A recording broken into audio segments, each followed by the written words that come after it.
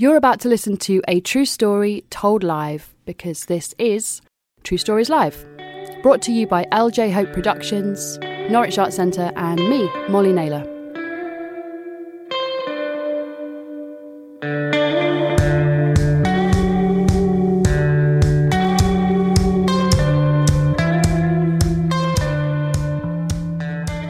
Okay, the caveat is I did say to Lucy, don't put me at the end.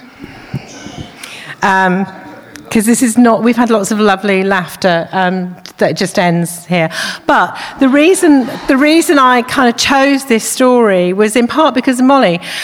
Because it's a story about words, and it's a story about writing, and it's a story about how the fuck did that work, which makes me think about Molly, because she does loads of things, and you think, how the fuck did that work? Anyway, so, and also weirdly, loads of people in the 1980s, loads of stories from the 80s, and this story is set in end of 84, beginning of 85. I'm 18. I moved to Stoke Newington just after my 18th birthday. Spent a few months looking after my cousin's child, and then I got myself a flat in a street called Allen Road in Stoke Newington. Not a good part of Stoke Newington. It was before gentrification. Skips were beginning to move into Church Street and round there, but it was still a pretty shitty area. I'd signed up for Hackney College, and I was going to do my A-levels. In a year, you could do A-levels in a year in those days. And I was doing English and sociology. So I lived in this basement flat, but it wasn't really a flat. It was a kitchen with a lock and a bedroom with a lock. And then along the corridor was a shared bathroom. I shared that bathroom with a guy who I'm just going to call Drummer, because I never could remember his name. And actually, if I could get near him now, I'd probably scrangle. Anyway, so Drummer lived on the ground floor. He was a big, young, kind of mid-20s, played bongos, was usually pretty stoned. First floor was a lovely guy who worked for London Underground and used to kind of push little bags of weed under my door occasionally, which was really nice of him. And we'd go and drink rum in the Allen Arms some nights, and he was lovely. He was in his 50s, tube driver. Don't know who lived on the top floor. So anyway, it's a Saturday morning. I'm pretty settled in Allen Road. I've got to know people. I've got a couple of women who kind of, we chat occasionally. Even the muggers, I've got to the point where you negotiate and they give you your purse back and they just keep the money, so you keep your driver's license and stuff. So I'm kind of, finding my London feet.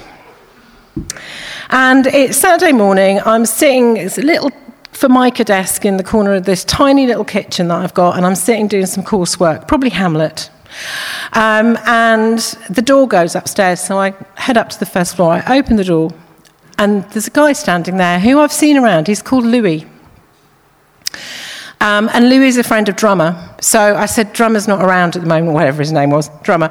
And I knocked on the door of Drummer's room, and there was no answer. And I said, he's not here. He said, it doesn't matter, I'm here to see you. And he just walked straight past me and downstairs and into my kitchen. Okay, I thought, this is not brilliant. Let me tell you about Louis. Louis was a bit taller than me, very beautiful, very cat-like, lithe, most amazing eyes, and a real sense of being dangerous. And I just, you just kind of thought, Louis is not the best person to have in your life, let alone your kitchen.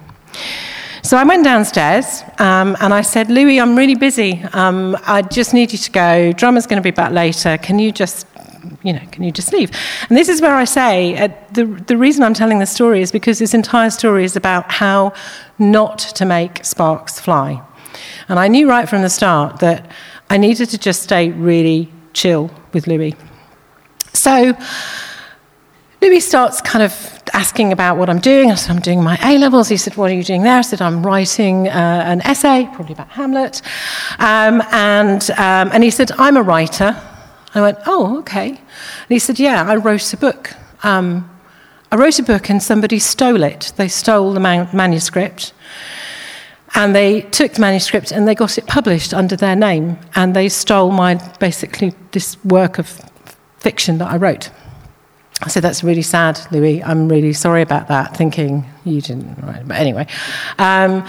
So I said, look, Louis, I've got to get on. I've got stuff to do. And he turned around and he said, well, the thing is, I'm a god of the Astra, and I haven't had a woman in 2,000 years. And you are my chosen woman. Fuck, I thought. I didn't say it out loud, but I just thought, fuck, this is really not good. And I said, Louis, that's not what this is about. I don't know what you're doing here. I don't want you to be here. And then something in my brain kicked in, and I just changed the subject. And I said, to be honest, I can't remember what I asked him, but I asked him stuff, and he talked for a bit. And I said, we kind of normalised it and took all of what felt like me as utter terror out of the situation. And I said, do you know, Louis, I just really got to get on. And he went, okay, I'll see you later, but I'll head off now. And he just walked out of the kitchen and he went up the stairs, heard the front door go, thought, fuck, what just happened? A bit later on in the day, Drummer got back. So I went up to see Drummer, knocked on the door, and I said, look, Louis's been around. He has fucking terrified me. I don't want anything to do with him. He said he's coming back later. I don't want him to come back later. And Drummer went, yeah, it's fine, no problem. 6 o'clock in the evening, I'm lying on the rug in my little kitchen. Why did I not lock the door? I do not know. But I've been reading, I've been doing some work. I'm in front of this little 2-bar electric fire, tucked up under a blanket, and I hear the door go. I hear Drummer answer the door. I hear Louis say something to Drummer, and Drummer say, yeah, she's in, she's downstairs. And I heard Louis coming down the stairs, walking into the kitchen. Why didn't I lock it? And he looked at me and he said, I knew you'd been missing me. You've been masturbating, haven't you? And my 18-year-old brain at that point just kind of did a little zzz, kind of, fuck, this is really, I'm in a basement with a guy upstairs who clearly doesn't give a shit about me. The only way I can get out is by scaling a 6-foot wall from the back of the house. And this man is standing out, and he's starting to take his clothes off. He'd taken his top off. So I don't know what is it about words, Molly, but something came into my head, and I turned to Louis and I said, Louis, do you know what? I want you to sit down at that table and I want you to write on that piece of paper why you think you have the right to do this to me. I have no idea where this came from, but he did. And he went over and he sat down and he wrote about half a page. He could barely string a sentence together. He, really wasn't very literate. And he wrote about the fact that he was god of the Astra and that he needed somebody to love, and he thought that I could love him and this, that and the other. And I read it and I said, okay, Louis, it's going to sit over there. I'm going to write my reply.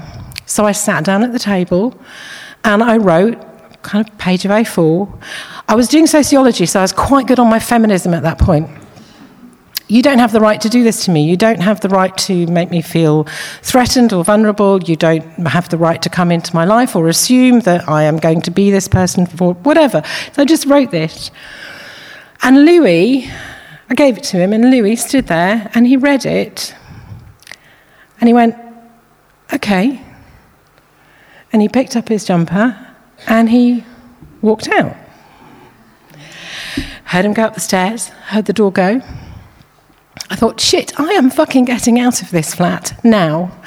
I went into the bedroom. The lights were off. The bedroom was like basement, those things with stairs down to them. Yeah. So Louis must have got about 10 feet down Allen Road before he thought, hang on a second, what have I just done? And the next thing I knew, he was pounding on the window. I was out of the back. I was scaling that wall. I was over at my cousin's house. And that was the end of that. About 2 weeks later, my flat was utterly destroyed. It was torn apart, and a woman came to see me, a friend of mine, and said, that's Louis, you need to get out. And the CID from Stoke Newington Police, the well-known Stoke Newington Police, basically sat there and said, do you want some advice? And I said yes, and they said move. So I did move. And that was it. So I don't know what happened. What I do know, and there's a little kind of codicil to this story, is there's a man in the front row who I ended up marrying. Good sparks. When we first met, we were sitting in the garden house, Alan Pulvinus, that night. We were talking about the stuff Alan, we were telling this to Alan earlier. We were talking about our stories, and then over the time in a relationship, you start sharing all of your stories. You know, you've heard each other's stories. I told him the story about Louis. He lived in Tottenham. He worked in Tottenham. He worked for NACRO. And I was telling this story, and Jem just started to look more and more concerned. And once I'd finished the story, he said, was Louis kind of not very tall, but about this tall? I said, yeah. He said, was he very beautiful? It's like, yeah, he was really, really beautiful. And he was sort of very fit. Yeah, he was very fit. And he said he had amazing eyes. And I said, yeah, he had amazing eyes. He said, Louis was my client. So this is 30 years before we met, or 20 years before we met. Louis was my client. And Louis was a very disturbed and dangerous man. And Jem says that he still finds it really difficult to hear this story because he knew the man who ended up walking away on the back of a piece of paper saying, you can't do this to me.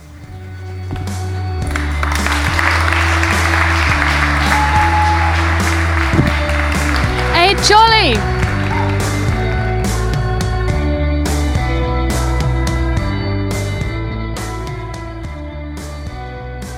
True Stories Live is a story show and story-finding project brought to you by LJ Hope Productions, Norwich Arts Centre, and me, Molly Naylor. For more information about all of the work that we do, head to our website truestorieslive.co.uk.